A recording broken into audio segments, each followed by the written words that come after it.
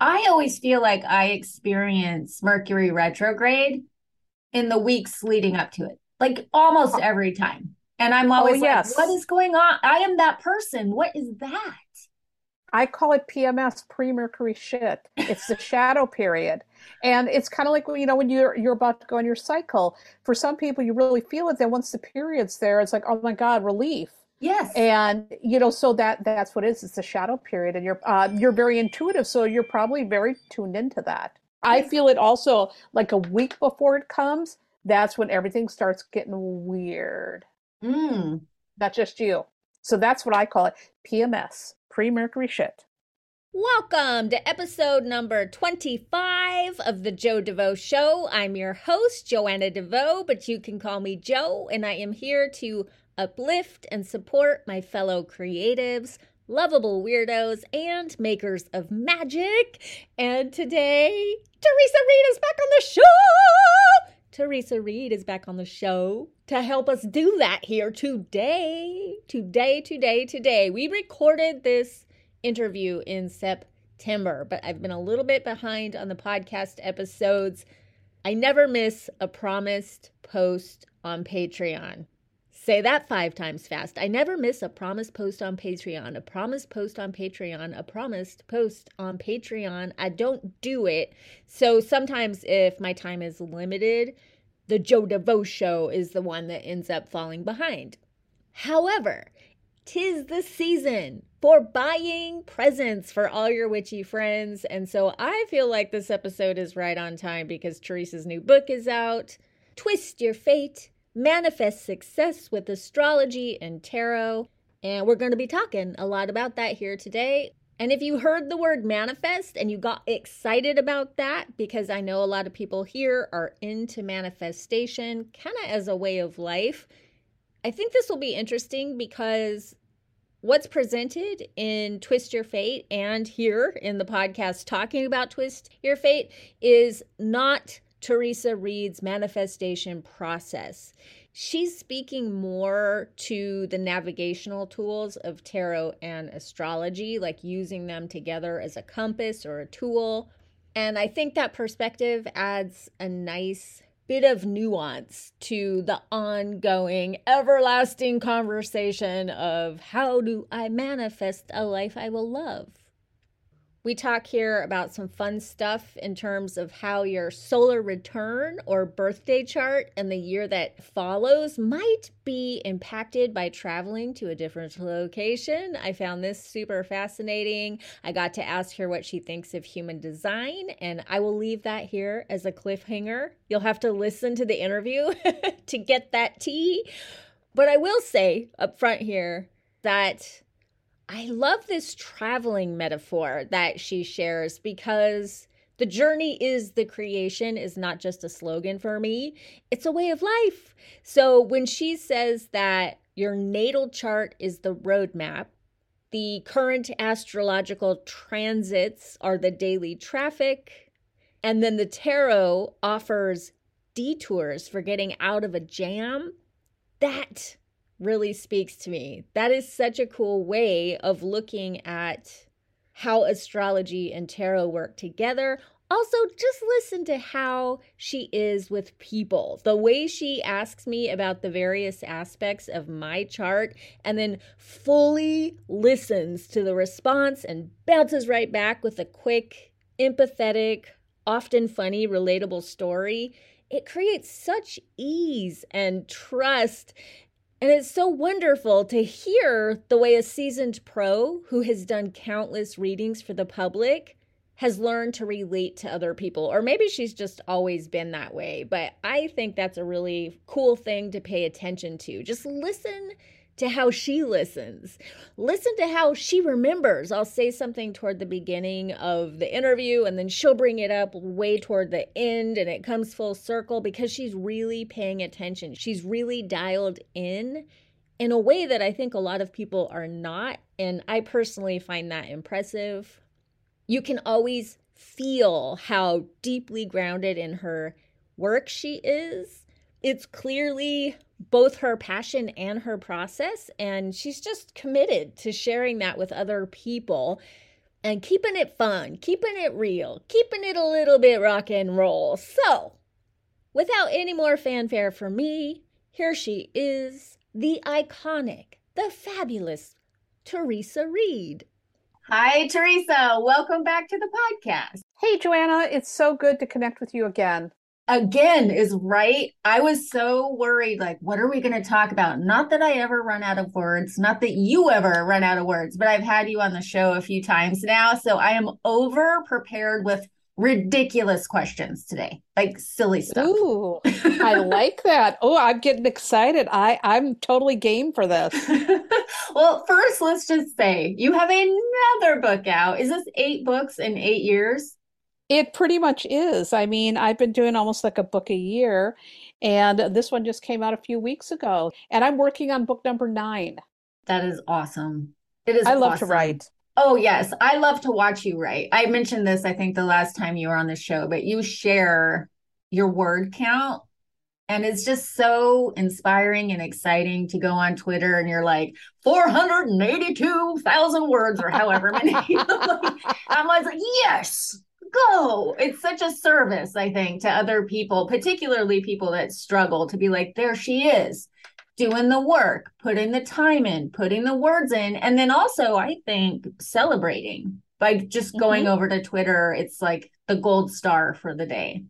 Yep, and Twitter's my favorite social media platform, and I also hope when I put that out there that it encourages other writers to keep going, to not Mm-hmm. give up, because I know how it feels. Sometimes you just feel like, what am I doing? I want to throw in the towel. The words are not coming today, and you just feel like you're in it alone because it's a very solitary life. And so just having a fellow writer out there doing their thing, I think can encourage people. Absolutely. Yeah, especially someone like you who is so incredibly prolific, not just as a writer, but on Twitter and on Instagram and as a teacher. And oh, you have a podcast. How many podcasts do you have? I have 2 that are ongoing right now. That's what I'm saying. Yeah, well, I'm dialing things back though. Believe it or not, I've always been dialing things back, dialing things back, dialing things back. And I'm in the process of doing some dialing back with a lot of the things that I have been doing so that I can write more because Mm, that's really where my heart is at. Writing and teaching are it now. And it's like, okay, at this stage in life, I know what I want to do. And I want to dedicate more time so I can write, so I can teach, and what needs to go in order for that to happen? That's a question I ask a lot. do you feel like you have found your true calling, or this is just the phase of life that you're in? I think both. Mm, Because life, I think your journey can change from time to time, and it does. I mean, I even look at my parents, like how their journeys changed throughout life. And it's like, okay, well, now this seems to be where I'm finding the most happiness. It also is a lot about, as I'm getting close to retirement age, now thinking about legacy. So I want the books out there, the information out there, and I want to teach as many people as I can before I retire. So that way, people are going out there with my experience to help guide them into being better tarot readers or to understand astrology better or to understand ultimately themselves better. mm-hmm. Yeah. Something about this is bringing to mind the word fate, talking about, is this your legacy? Is this your legacy? Is this your intended purpose? And the title of your book is literally Twist Your Fate, which I think is very interesting. I could sit around and unpack that for a while. To me, it brings to mind years and years ago, Robert Ohado wrote a book, Transforming Fate into Destiny. And that made me think a lot about that. And when I hear twist your fate, I'm like, what do you mean by Mhm. that? What do you mean by twist your fate? And what is the difference between fate and destiny? Well, first of all, I love that question. I grew up in a very, very religious household as a child, super Catholic, and I just never really quite totally bought some of that thinking. I also had a mother who was incredibly psychic, so I was very fortunate to have an experience of being with someone who's very intuitive, who could see signs and who could see omens. And oftentimes my parents were more of the belief that your life is kind of predetermined. Like, this is it, this is your lot in life. And I've also found that over the years, working with different tarot readers and astrologers, I've gotten sometimes readings like that too. Like, this is it. That's it. That's what you're meant to do, and et cetera, et cetera. And there's a part of me that's actually pretty damn rebellious. And I always say that I straddle right in the middle between fate and free will. I do believe there are some things that might be that you can't really explain, that are predetermined, that there's maybe certain destinies or talents that you have, or certain people you're supposed to meet. But I also believe that our choices and how we show up and how we react to things is going to do far more to dictate how that fate unrolls than anything else. Mm. So I think with tarot and astrology, they are tools to help you to be very aware of where you are, what you're feeling, where you're going, what's possible, where the potential is, but you still have to show up and make some choices now. What are you going to do with this? And that's why I call it twist your fate. It's like you could have a whole lot of things destined for you. I mean, my astrology chart's terrible, and I could have a really horrible life if I decided to go along with the negative traits there. But after doing a lot of understanding, that only can come through a lot of inner work, and tarot and astrology were my tools for that. I realized that, no, it doesn't mean that it has to be like this. It means this is what I need to work on so that I can max out the parts where I have strengths, and I can maybe even turn those flaws, or whatever you want to call them, difficult aspects, into something that can build character and maybe help others in some way. So that is how I tend to look at things. I'm very much a proactive person. I don't like being told that you don't have a choice. I'm like, let me find the choice here. Let Mm. me find the way. And so, my philosophy is very much like that in a nutshell. And that's why I call the title. And I got to tell you, I've had people in my life. First of all, you get your parents telling you certain things, but I've had astrologers too sometimes say things. I'm like, nah. No, no, no, no, no, no, no. We're going to work with this energy. I'm not going to just accept that this is the way it's going to be. Yeah, definitely. And I think twist is an interesting word because you're taking what you're handed and you're twisting it into something new. Yeah, It's not absolutely. even that you're changing it. You're just working with what is. Absolutely. That is what it's all about. Let's work with what we've got. Let's twist this around. Let's find a turnaround, a workaround. Let's find a way to also, I like putting tarot and astrology together. Let's put this together. Let's move it around in a new way and see how that's going to also make us find new questions, and new questions lead to new answers. And that's what makes life so delicious. It's not, if you're just told this is the way it's going to be, and this is your role, and that's it. I mean, how boring is that? That's like reading the end of a chapter when you just started the damn book. I Oh I gosh, want it's so depressing too, depending on your situation. I mean, that is not inspiring, yes. for some people. Yes, absolutely.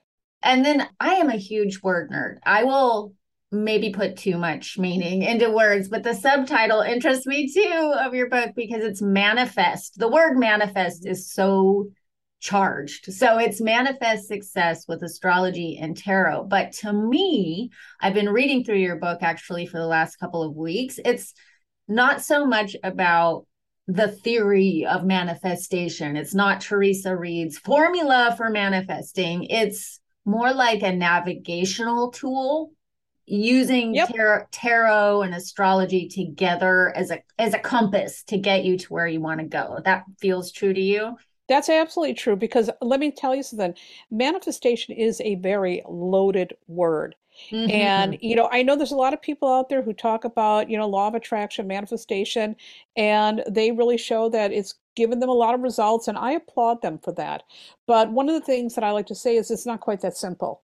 It's that simple for some people that you could have a vision board and suddenly, you're living in a fancy house and you're driving this great car and all of that. But for a lot of folks, it's not quite that easy. Manifestation may take, it may take a lot of work. It may take knowing how to ask for help. It may take somebody else giving you some kind of assistance or a hand up. I mean, there's so many things that go into it.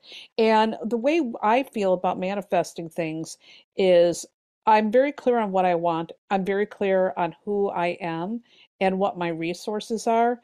And I'm trying always to figure out, let's see how we can, like Tim Gunn says, make it work. Mm-hmm. And so the life that I have, if you look at my astrology chart, again, I'm going to go right back to that as an example. My upbringing, we were really poor. I mean, we did not have money. And I've even had periods in my adult life where there was some poverty. And I don't have a college education. College wasn't for me. College was out of my price range. And I have a terrible astrology chart, and very oppressive parents. I mean, by all means, that's a pretty hard thing to overcome. You don't get out of poverty very easily. It requires sometimes help, sometimes a lot of work, sometimes a talent. I mean, there's all kinds of different things that go into it. And so when I think about manifestation and I look at my life, I'm like, okay, I got a great life. Got a wonderful marriage, 30 years, great kids who are super successful. I'm happy, I'm healthy, I'm doing work that I love. That did not happen by me sitting around making a vision board. It happened because I had to look again. I had to look at where I was making terrible mistakes. I had to look at what I had to work with. And then I had to figure out, well, what do I want my life to look like? And success, by the way, isn't the same for everybody. Some people, for success, it is the gold house. And for other people, it's like, I want the freedom to do my thing, which is my most important guiding principle. And we just have to figure out how to do it in a way that makes sense for us based on our circumstances. So, manifestation, are we sometimes able to manifest things just by making a wish? Absolutely. But for a lot of people, it's not quite that simple. And we also have to take in account, and this is one thing I like to stress, is that some people also don't have privilege. Privilege makes it a lot easier to manifest things, let me Oh my tell gosh, you. yes, it does. And nobody wants to say that, but sometimes I see some really successful people talking manifestation. I'm like, but you had a lot of financial resources to begin with. It's kind of like the economist Robert Reich talks a lot about this. And he was talking about billionaires who claim they're self-made. And he's like, most of these billionaires, though, they're not really self-made. They had wealthy parents, so they already had a leg up. So don't get impressed by that. And that's one thing also I say, don't get impressed by these people who've manifested all the great things. That's aspirational stuff. You have to ask yourself, what does success look like for me? What do I really, really want? And Hmm. again, what do I have to work with, and how can we make this work? Yes, I love that you're saying some. It works for some people. I've really been interested lately. I'm so curious to get your thoughts on this. In human design, Hmm. I'm not saying this is a legit science. I'm just saying I'm on that ride right now. And what it's making me realize is different things work in different ways for different people. So someone over here can be like, manifestation, vision boards, it's real, it works. Oh my gosh, because it works for them. And then this Yes. person over here is like, what are you talking about? That's all bullshit. I've tried it. It doesn't work because it doesn't work for them. And human design has been rapidly rising in popularity the past few years. It's partly based on astrology. So I actually was already wondering, like, what does Theresa Reed think about this? Is it something that you've gotten into or you want to get into, or are you just, it's not for you? I dabbled around with it. It's really not for me. I'm actually a manifester in the human design, which is kind of ironic considering we're just talking about manifestation. So I am a manifester. I know enough about it, but I'm more like I want to just stick with my astrology and my tarot. It's like I've got enough to work on in these two things. I don't need to take on another medium. So I am kind of staying in my lane on that. I think it's interesting, but tarot and astrology really have worked well for me. So I'm like, I'm going to stay here. Kind of like the Enneagram, too. Enneagram's interesting. I'm a 7 in the Enneagram. Makes total sense because freedom, again, is very important to me. And I think there's a lot of value in that, but I have never gotten very deeply into it because I've already got two things that I really love. And let's just stay right here because this is working for me. Yeah, and they're both so complex and layered. How do you, in terms of using astrology and tarot to manifest your life, to navigate your life is a better way to say it? How do you differentiate the two in terms of usefulness? Like, when do you know, oh, this is a tarot moment, and then this is an astrology moment? Like, which do you turn to and why? Does that question make sense? Makes total sense. First of all, I use astrology for timing everything. I pay attention to the planets all the time. I want to know what's operating. And that's because I grew up with farm folks. Farm folks were always into those farmers' almanacs, Mm-hmm. because those tell you when to plant a seed, when to do this, and when to do that. And so I will use the moon, for example, for setting intentions on a new moon. That's one way I work on manifesting the things that I want. I also follow the energy every single day. Okay, what's going on today? It's Mercury retrograde. Did I back up my computer? The moon is void today. This means today, while we're recording this podcast, I'm tidying up my office. I'm tying up loose ends. I'm finishing some projects that have already been in motion rather than starting anything new. I work with the energy, and it really helps me to operate in a way that's peaceful and productive and happy. So I use astrology for timing all the time. And again, it's really for kind of like lunar living, you could call it. Mostly the moon is what I follow. I'm very, very lunar oriented. Hmm. And then for me, tarot, when I'm in a jam, when suddenly I am feeling like I'm not seeing this straight or I need some real guidance here, I go right to tarot. And one of the ways I've described this on other podcasts is that I feel your natal chart is your roadmap. The transits in the sky show you the traffic, and tarot cards show you all the detours so you can get out of that jam if you don't like it. Hmm. That's an interesting way to look at it. I have one of my fun questions. You're gonna have to pretend with me Yay! a little bit today. I love This fun questions. okay. This one is a bit of a Sophie's choice, but not because nothing could be worse than Sophie's choice. This is just silly and pretend. But if you were forced to choose, the universe was going to take one or the other away from you and completely wipe your memory on the subject, which would make the cut? Astrology or tarot? Oh, tarot definitely. Really? Oh, I'm so glad I asked. Yeah, I mean, astrology I use every day, and I came to astrology before tarot, but tarot's so down and dirty. I mean, Mm. it is so down and dirty. And one of the things is when you're doing like astrology for someone else, oftentimes their eyes glaze over when you start talking all those aspects and that. Tarot, I can pull out a tarot card, you can look at the image, you're going to understand it. Now we got a conversation. Now Mm. we're going to get some answers together. So, in my opinion, I feel for me, this is just for me, even though I live a totally astrological life, tarot is the one thing I know that's going to get to some answers and it's going to get there very efficiently. Oh, that's so cool. Yeah, I'm feeling that. You also said a I'm an word of, efficient person. you also said a word about intuition in the Mhm. book. Like toward the end, you're Yep, like, hello, don't forget about that. So how and where does intuition fit into all of this so that it's not just a mathematical equation? You are a part of the equation as well. absolutely. Well, intuition plays a huge role. Like I said, I grew up with a psychic mother. My grandmother was psychic too. That stuff for us was like, NBD, no big deal. It was just like everyday life. I always found it really weird when I came across other people who didn't think they were intuitive or never had a psychic experience. I'm like, what? That's what I grew up with. Okay. But intuition plays such an important role in our life, and it plays such an important role in both tarot and astrology because here's the deal. Let's pretend that you and I have the exact same astrological charts, and we're doing a tarot reading, and we have the exact same cards in the exact same positions. We're still different people with different lived experiences, different attitudes, opinions.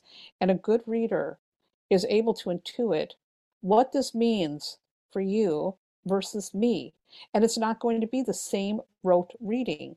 Because if you're getting a reading that's exactly like mine because we're born on the same day and we've got the same cards, well, there's something wrong in that equation. Intuition's going to lead you down different pathways. Certain cards are going to stand out more. And maybe there's a certain aspect that might be really feeling for you, but I might not be feeling it the same way. So intuition is really, it's kind of like the let's put it this way. If we're going to go back to the analogy with a car, with a map and a car and traffic and detours, well, intuition is the gas that powers it all.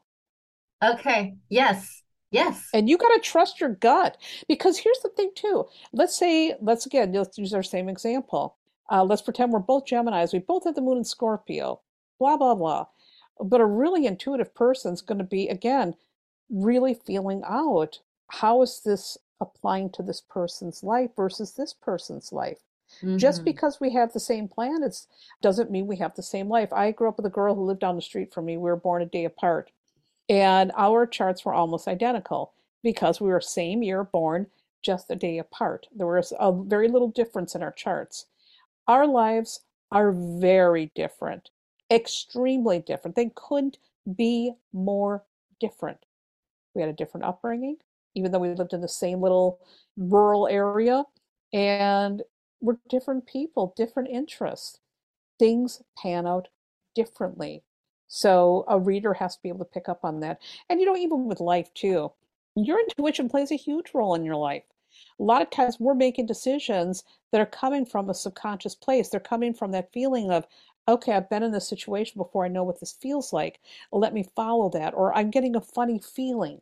Why? Something isn't right. Let me go with that. Intuition plays a massive role in our life. And so many people deny it. I'm like, but you're plugging in probably more often than you think you are. Yeah. Yeah. I love something that came up. It gives me the giggles because it feels a little bit rock and roll, I guess, is why I like it. And I feel like maybe your intuition would come into play with this, but you shared something I've never heard anyone talk about before. You do a solar return chart every year for your birthday, or maybe you get one from someone else.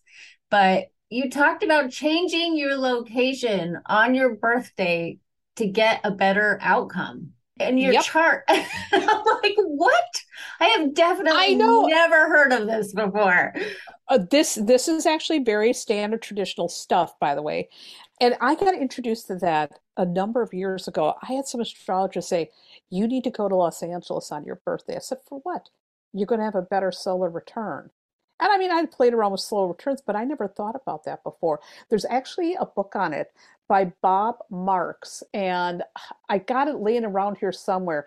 And it's something about create success and happiness by traveling on your birthday. It's a book all about it. I recommend that book for everybody. I think Bob Marks is a brilliant astrologer.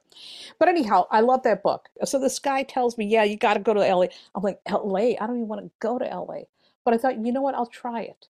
I'm going to go along with this because I'll try anything once. I like to say I'm like a little petri dish. I'm going to test things out, experiment. So anyhow, I went to LA on my birthday.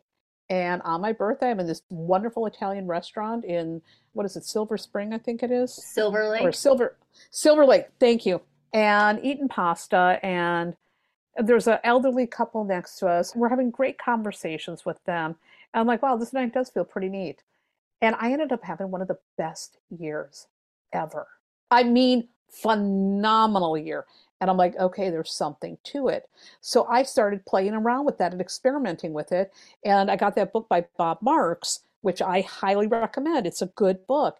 And I'm like, okay, this dude's on to something, obviously. And I found it really worked. Now, with COVID, I got burned. So because of COVID, I've been stuck at home for the last couple of years.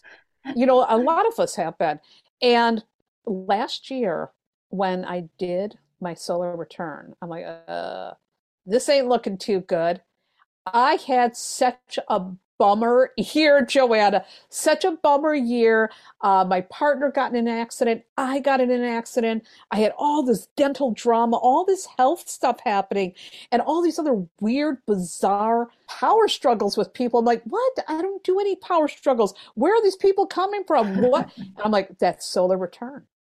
Now, this year, I'm still stuck because of COVID, and the solar return's looking pretty good. And so far, the year's been going pretty good. So I'm like, okay, I think I'm out of the woods and the solar return's going to be better. But I got to say that that method does work. And here's what it is. You look at where you're going to be. And if you don't like the way the solar return birthday, it's a birthday chart. If you don't like the way it looks, then you look for a different location. You play around until you find one that is going to put the planets in a place that feels like it maybe reaches your goals, or it makes you happy, or whatever, or it's better than what you had. And there is some weird voodoo magic to that. So that's also one of my secret sauces for finding success. It's like, this is again working with energy. So Mm. why not test this stuff out? I mean, it worked for me. And it certainly, and of course, using the terrible example that I used also, oh my God, that year I was not, I mean, my birthday was in June. I was not unhappy to see the last year go. It was so hard, Mm. so hard. I follow somebody who's really into astrogeography. I am not, but I can hear her in my head being like, "Oh, it's a thing. You have to go where your Jupiter line is or whatever." Yeah, And there's something to it. There's absolutely something to it. The book is How to Get More Love, Money, and Success by Traveling on Your Birthday. It's Bob Marks. Highly recommend this book. It's a very small little book, but it really does. I'm telling you, this is like some astrological voodoo. It What a works. fun recommendation. It's so specific. I think that's why I love it. There's something Absolutely. else that you said here that I'm very excited about because for most of my life, I did not relate to my ascendant. And the way people typically say the ascendant presents is that's like how other people see you. And I was just like, no, no, this has nothing to do with me. The only way I could relate to it is I also have the same as my North Node. My North Node is in Capricorn, my ascendant is in Capricorn. And I understood the North Node is something you're growing into. And the first person I ever heard talk about ascendants said the same thing. That's something you're growing into. And I've never heard it put that way since. And I've always wondered about that, but you gave it a different spin that I thought was interesting. You were talking about how the ascendant, your rising sign, shows you how you best do the work of your sun sign. I was like, oh, that's useful. That's something people can like look up and play around with, I think. I mean, your sun sign is a lot about your basic personality. It's also about your purpose. What are you here to do? I'm a Gemini. I'm here to communicate. That is what I'm here to do. I'm here to think, to learn, to communicate. I'm here to get information out to people. And I've got a Libra rising. And Libra rising, number one, is about being creative. But Libra rising also is about relationships. It's about bringing people together, talking with other people. That is how I can do my work of my sun sign. So not only does my rising sign have something to do with the way people see me, but it also helps me. It really helps me to, again, show up in the world and do what I'm here to do in a way that's going to make sense for me. The other thing that's really important is your midheaven, Mm-hmm. because I look at a couple different things. I look at four different things when you're trying to figure out purpose. Your sun tells a lot again about purpose, what you're here to do. Pay attention to your sun. Your moon is what you need to be happy. Your moon tells so much about what you need to be happy. The moon is so, so important. And my moon is in Scorpio. I need depth. I need quiet time. I need time to think, to ponder, to research, which is so different than my Gemini. And the Libra rising again, how do we make this work? Well, it's about getting out there, it's about making connections, bringing people together, working with people. And then we look at the midheaven, and the midheaven is okay, well, this is what you want to go towards if you want to be successful. And my moon in Scorpio loves that private stuff. It does. But that Leo midheaven is like, oh, but you need to put a mic in your hand. Damn it. So, if I had my druthers on an emotional level by looking at my chart, I would just be like in my own little secret society, sharing information with some really chosen relationships that I deeply love and deeply trust. And that would be that. That would make my moon so happy. But that midheaven says, sorry, bucko. You're going to have to get out there whether you like it or not because other people need to be in on this info too. You don't get to hoard it to yourself. So the midheaven is showing you who you are on the The world midheaven is kind of stage. showing it's how the public, this is like your reputation. But when I look at the midheaven, it's like, this is where you can go. This is where you can go if you really want to go far. I The have a midheaven says Scorpio. I love. have Scorpio midheaven. What in the heck does that mean? Well, Scorpio midheaven, it's deep, it's mystical, it's psychic, it's all about research, it is about uncovering the mysteries of life. So you're here to ask the questions, you're here to get to the bottom of things. And that's what you're here to do. It feels And I true. mean, when you're getting to the bottom of things, that's when you're at your best. It's when I'm having the most fun, that's for sure. hmm You're not going to want surface crap. That's not going to be anything good for you. If you were doing something that was super surface in your life, where you weren't asking any questions, where you were just showing, let's pretend you're in corporate America doing a super corporate job, and you have to put on a face, and maybe you could do that, blah, blah, blah. But on some level, if you're not allowed to probe and ask the questions and get to the bottom of things, if it's all surface, you are going to be miserable. Yeah. I would get kicked out in that situation. And what yeah, and what's your moon in? Scorpio. Yeah, so see, you need all that depth. You need that. I mean, you've got a Scorpio moon and a Scorpio midheaven. You're getting to the bottom of things, unraveling all the mysteries, asking why. Yeah. That is what is going to be so satisfying. Again, yeah, you're right. You get kicked out of you get kicked out of the corporate job. It's not for you. Even though you got that Capricorn rising, and the Capricorn rising, this gives you the ability again to do the work in the world. And you could be really super organized, super CEO, but all that Scorpio stuff is like, yeah, you could do that. But if it's not deep, if it's only surface, no, you'll be getting fired very soon. Yeah, I really identified as a flake for all my teens and most of my 20s, maybe a little bit going into my 30s. And so I was just like this Capricorn thing. I'm not seeing it. I had to grow into it for sure. And I saw you describe yourself as a flake. For 1 second, Theresa Reed was a flake. I was like, Oh my this God. is so hard to imagine. Totally. Nobody believes that. My husband says you're the sanest, most structured person I know. I'm like, Yes. but I wasn't. I was very flaky, very free spirited, making terrible decisions, very impulsive. Oh my God. I went and lived it and did it.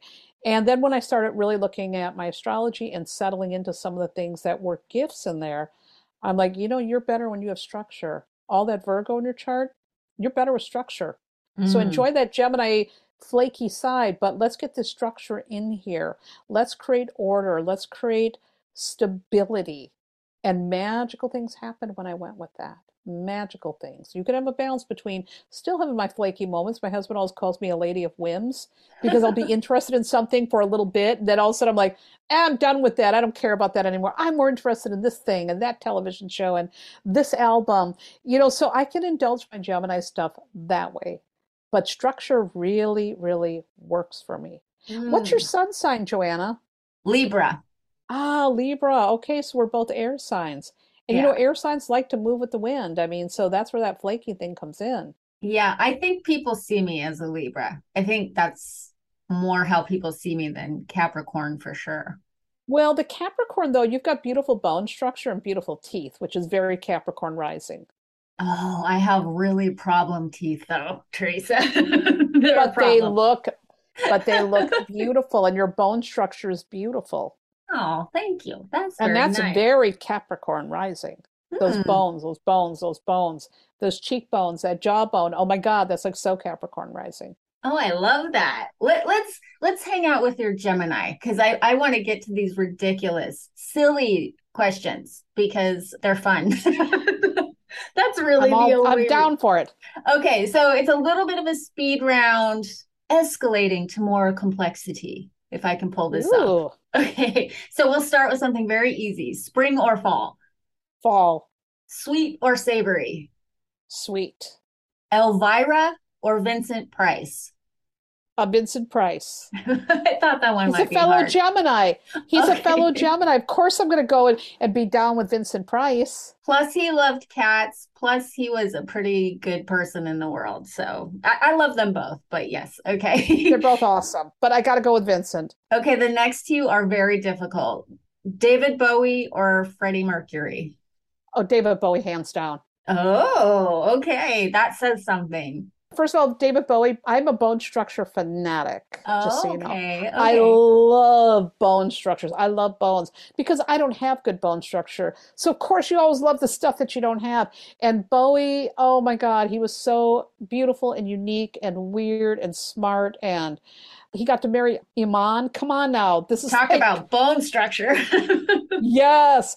Oh my God. So Bowie, hands up. And don't get me wrong, I love Freddie, but Bowie, oh my God, Bowie. Yes. So, Mm. okay, go ahead. Sorry. Cher or Dolly Parton? Oh, that's a hard one. Yeah, I thought they all Oh, were. I was like, these are not that's top. a hard one because, Cher's so dark and sassy, but Dolly does so much good in the world. Yeah, Ah, okay, I'm going to say Dolly just because Dolly is out there doing, I don't know what Cher's all doing in the world other than looking fabulous, but right. Dolly, all the things she donates to, the things she does for children and literacy, I got to go with Dolly. Dolly is going to be my girl. Yeah, yeah. You look like a Cher, but at heart you're a Dolly. Yes, well, Cher and I would probably hang out and do drinks together. And then Dolly, I would be like, Dolly, just let me follow you around and see how you do all this. You know what? I'm gonna pause my little rapid fire questions here to ask you a question I was gonna ask later, and that is your beauty secret. This is a share beauty secret that also Theresa shares. What is your beauty secret for maintaining that long, long, long, long hair year after year? Well, my hair has gotten a lot longer and stronger when I stopped dyeing it. Oh, I stopped dyeing it. I got rid of the chemicals and I have got a pretty good thick head of gray hair. And I don't do very much with it at all. I leave it alone. I don't put chemicals on it. I don't curl it. It's straight as a pin. My sister's got the beautiful wavy hair. Mine's straight. And so I leave it alone. I rarely trim it. I don't do anything. I use a little Aveda shampoo and Pantene conditioner. I don't do hardly anything with it. And I think that's the key. I think so many of us, we've been conditioned to color and dye and cut. And that stuff is all fun. It's all really super fun. But at the end of the day, what am I doing to my hair? And I used to dye it and cut it and all that. And then I just stopped. I just stopped. I let it do what it needs to do. So with my hair, I don't do anything. Now, let me tell you something with my skincare. Woman, I am insane. I am a fanatic with skincare. I love it I too. spend, oh my God, I spend a fortune on it. I am meticulous with it. I've got a very secret way of how I do everything. And I got to tell you, for almost 60 years old, I've got pretty damn good skin. You But do. it's a lot of maintenance, a lot of maintenance. Whereas the hair, I don't do a damn thing. Oh, well, now you have to tell us one of your secrets, one of your secret products or tricks for your beautiful skin. Well, the products I'll tell, it's Paula's Choice. All of her Okay. products are top notch. You can order them online. They're really well made. They are awesome and they're cruelty free, which is important to me. And okay, I'll just tell you the secret. I'm always doing something different every day to my skin to keep it guessing. This is my theory. Mm. Instead of doing the same routine every day, it's like one day I might put peptides on, the next day I might do a mask. I don't do the Korean skincare thing where they do 14 steps. I don't do that. I mix it up. And so the skin is always guessing and it's always having to behave. And the only other thing I'll say about skincare, if you're not using sunscreen, oh my God, what are you thinking? I've been using sunscreen since I've been 15. I never go in the sun. That's the other thing. Yeah, Never, ever go in the sun. Stay out of the damn sun. be a vampire. Yes, I do live like a vampire. I wear all black. My skin is like, ghostly pale. But that's also because if I go in the sun, I burn and it doesn't turn tan. It turns pink and stays pink. It's ugly. Mm. Looks terrible. So I've learned, you know what? The sun doesn't like you. You're going to stay out of the sun. You're going to leave it alone. You're going to put on that sunscreen and you're going to do all this really insane skincare practices because that's what you're going to do. Okay, I'm hopping around in my questions because you're guiding me accidentally. So one of my questions was if a vampire if a vampire was about to take your life, like today, and gave you a choice in whether you would die now or live forever without having to take another life, you could choose the vampire life and you don't have to take anyone else's life. Which would you choose and why? An early departure or immortality? First of all, it'd be immortality because I'm one of those people that I never say, "Oh my God, I want this to be my last life." I'm like, no, I'm going to keep coming back because Mm, I'm nosy as hell. But the big thing is how cute is the vampire? Okay, this very. vampire better be sexy as hell. It better be like that blonde guy from True Blood, and then it's like, okay, all right, and I'll be immortal. I would. What would you choose? Would you be immortal or would you be out of here? Oh, I'm only human. I would choose immortality. I feel like there's a very horrible lesson in that somewhere, but yeah, I would definitely choose immortality. I'm not ready to go. There's so many things that are left to discover. Mm-hmm. Mm-hmm. So many things that, I mean, one of the things that I think about, this is going to be one of the dumbest things that you've probably ever heard. I get really sad sometimes when I think in this lifetime, there's so many songs I have not heard yet, and so many that are still going to be made that I'm never going to hear. And that Oh. bothers me. That bothers me a lot. And I think about it a lot because I love music so much. It's like there's so many songs out there. There's songs that have been out there for hundreds and thousands of years. I've never heard them. I don't have enough time to hear all the songs and to hear all the songs that might come. So, see, I've got to be immortal for Oh, that. yes. Yeah, I feel that way about books, but I love all the art forms. And this brings me to another question on the list, which is music, vinyl or streaming? I did love vinyl back in the day, but streaming is better for me because it is less clutter and I don't have to commit to anything. This is where my flakiness comes in. It's like, and my husband thinks it's kind of horrible, but I'm like, you don't have to commit to anything. It's like I can like have one song by maybe I'm listening to Bowie one day. I get a little Kendrick Lamar. I can listen to the new album. I don't have to commit to it unless I really love it. I can test everything out. I can really play around as much as I like. I can have my own radio station going the way I feel like it. I can listen to one song again and again and again 50,000 times if I feel like it. I really feel like a sense of control. And also, I've got so many books around here. I really don't need albums. I just don't. I have both, and it is a problem. It's a dusting problem. Yeah. And also, you start to feel overwhelmed, especially because I have so many books I still have left to read. And I keep saying, I'm not going to buy any more books until I finish reading all the books I have. That's a lie. That is a It's damn a lie. blatant lie, and every book nerd listening right now knows it because we all We all tell the know it. It's same our lie. it's our secret shame. Our secret shame. Well, maybe it's not shame, but you always think there's going to be that one book that has the answer, that has the info, that has whatever it is that you're seeking. So it's very hard to not buy books. Yeah, I read in circles. We're spoiled for choice these days, and I read by mood. So I'll have like five going at the same time, and one of them will match the mood. So I read a few Yep. chapters here, and then a chapter there, and then a chapter there, and I just ping pong around. I do the same thing.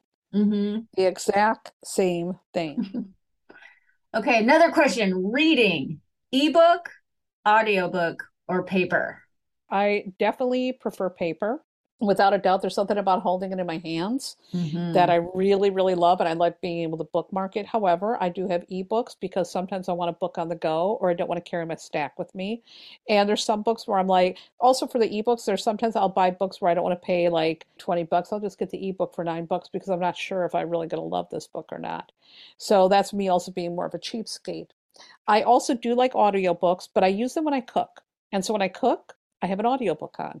And Yeah. I've gone through quite a few great audiobooks and I love it. It's always usually something I want to learn. Like I listened to Digital Minimalism and really love, love, love listening to that while I was working. And I love to cook, by the way. Cooking is, Oh, um, yes. We that is love the this thing. about you because this is another thing you share on social media that is really fun. Yeah, I mean, I love it. And so cooking is my way of relaxing, and audiobooks make it really good. Right now, I'm listening to a book called White Tears, Brown Scars: How White Feminism Betrays Women of Colors by Ruby Hamad, I think is her name. It's so good, so Hmm. thought-provoking. So, I like to listen to books like that, things where I'm going to learn something. One of the books that I also listened to that I really enjoyed was Word Slut.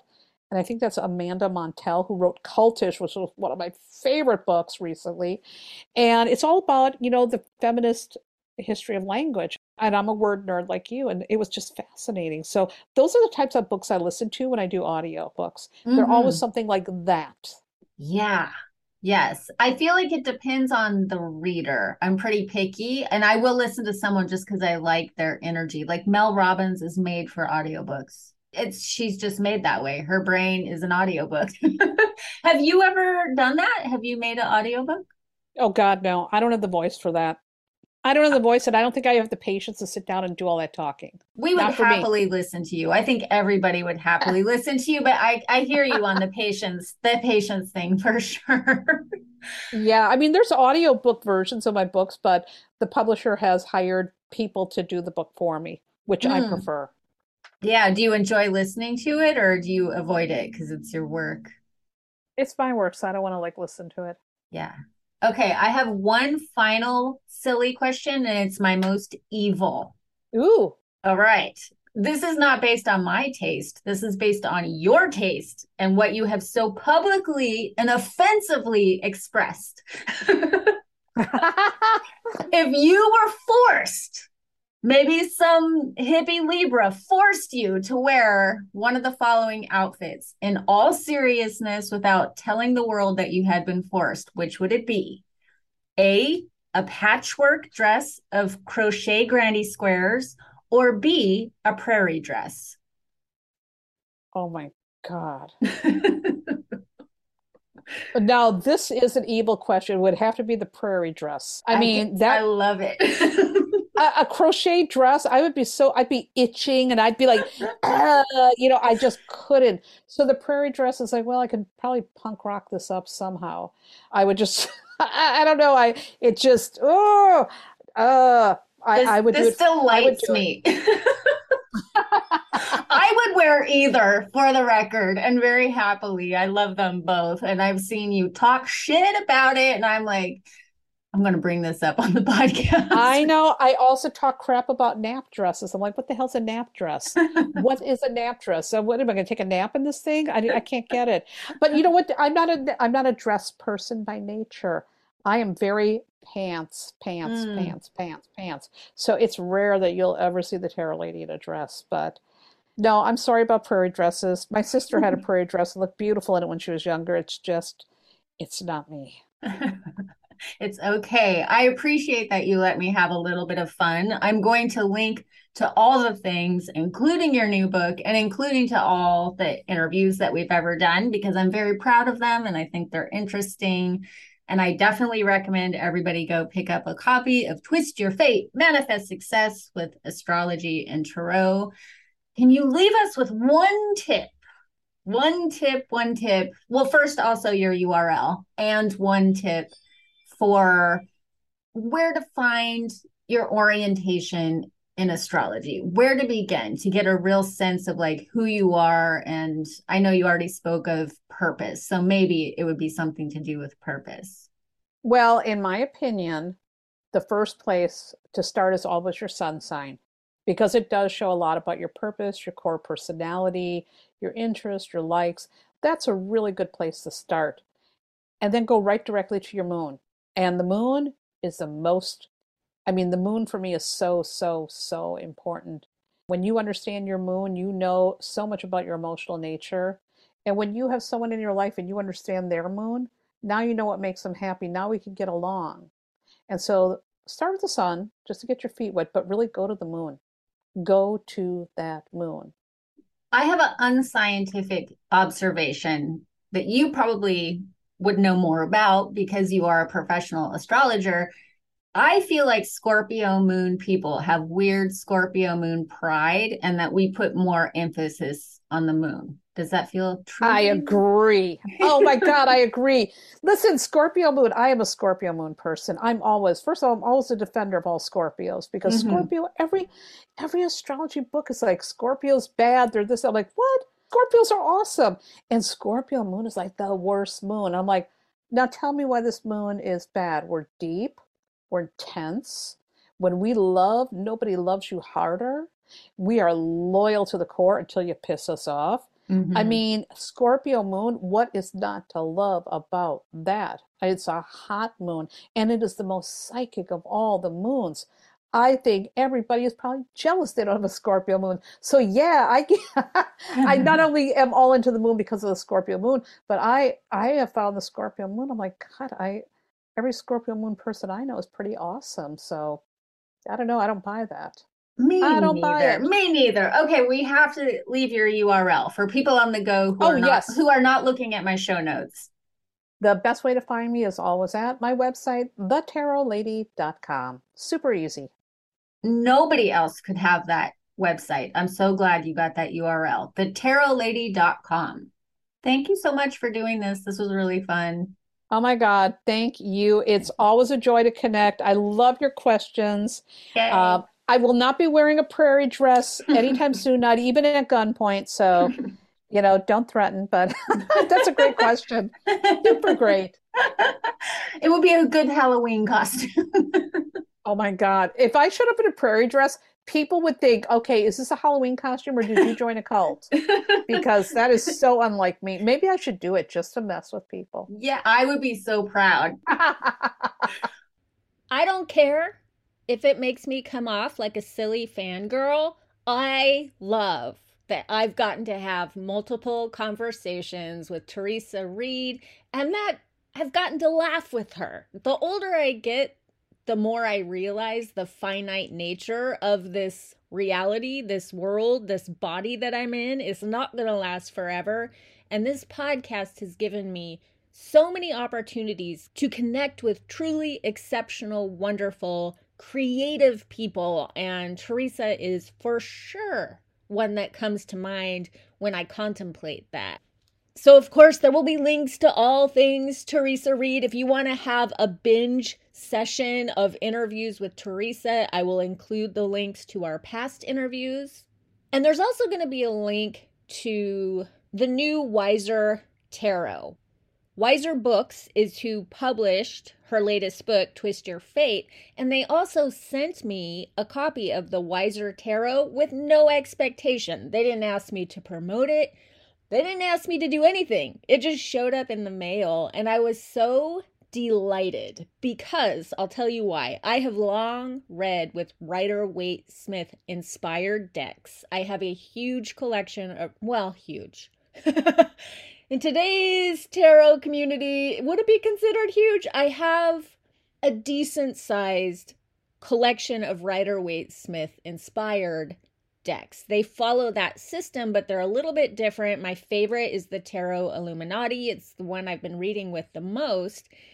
But I've never owned the original, and this year I was gifted two. First, my friend Joanne gifted me a teeny tiny pocket-sized version, and then Wiser sent me this, the Wiser Tarot, which is actually the Rider-Waite-Smith deck in its entirety, but with a couple of modifications. I'll actually read to you from the little one sheet that came with the deck because they can say it better in their own words than I can.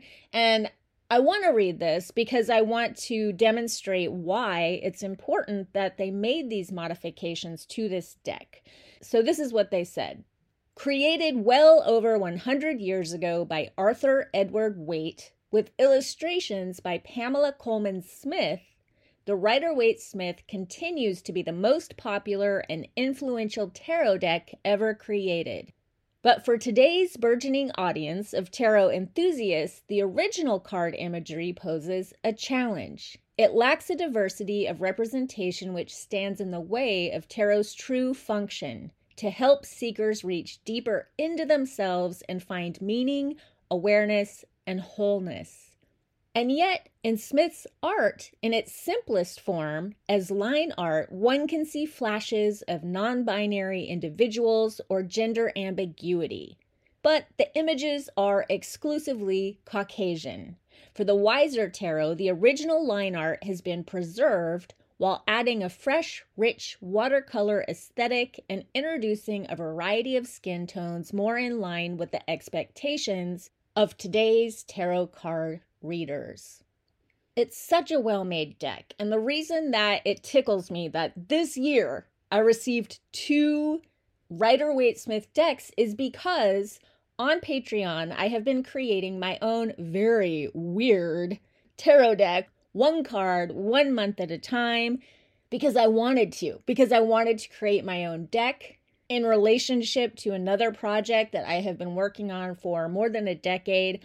I call it weird because I'm telling a different story, and some of the imagery might be challenging if you're looking at it through the lens of the Rider-Waite-Smith, but also because I know this, the podcasts, I've been creating a podcast for each card, 1 month at a time, starting with the Fool. The podcasts are oriented toward the Rider-Waite-Smith imagery. So every episode, I will pull up a Rider-Waite-Smith card, the card that we're talking about that month, and I'll just kind of riff on the symbolism I see, and then we just kind of take it from there.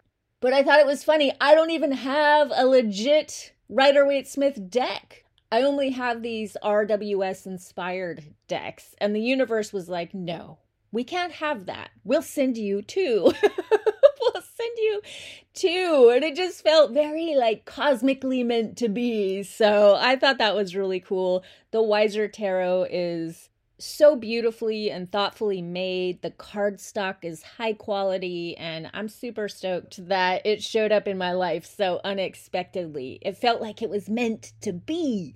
Also, I'm still waiting for one of you to leave me a voicemail. Who's it gonna be? Who's it gonna be? I'm not giving up. No, I am not. I want to talk to you. I want to hear your thoughts. Do you have any questions on shadow work, self-love, moving through fear? Those are topics that I have spent decades contemplating, working through myself. I for sure have opinions, and I'm more than happy to share them with you if you're struggling with something. Click on the link in the show notes at joannadevoe.com. I've included that link on the show notes ever since I set it up at speakpipe.com/The Joe DeVoe Show. That is Joe as in J-O, short for Joanna, not J-O-E, /The Joe DeVoe Show. You can leave me a message. I think this is so fun. I've gotten a couple so far, like right in the beginning when I set it up, and I was ecstatic both times when I got the email. Someone has left you a message. And I was like, yahoo! Someone left me a message. If you would like to be the third person to leave me a message, click on the link and I'll be just as stoked to hear from you. I hope that you have an amazing time this holiday season. We are now headed into the holiday season. If you count Thanksgiving as the beginning of the holiday season, I think of the beginning of the holiday season as the fall equinox personally, because that happens right before my birthday, my kid's birthday, and then we roll right into Halloween. Like, that's when I'm busting out the decorations. That's when my house looks like a party. So to me, we are in the middle of the holiday season. I hope it's going well for you. Until we meet again, always remember, life is change. Change is magic. Magic is life. And the journey is the creation. Much love to you. Peace.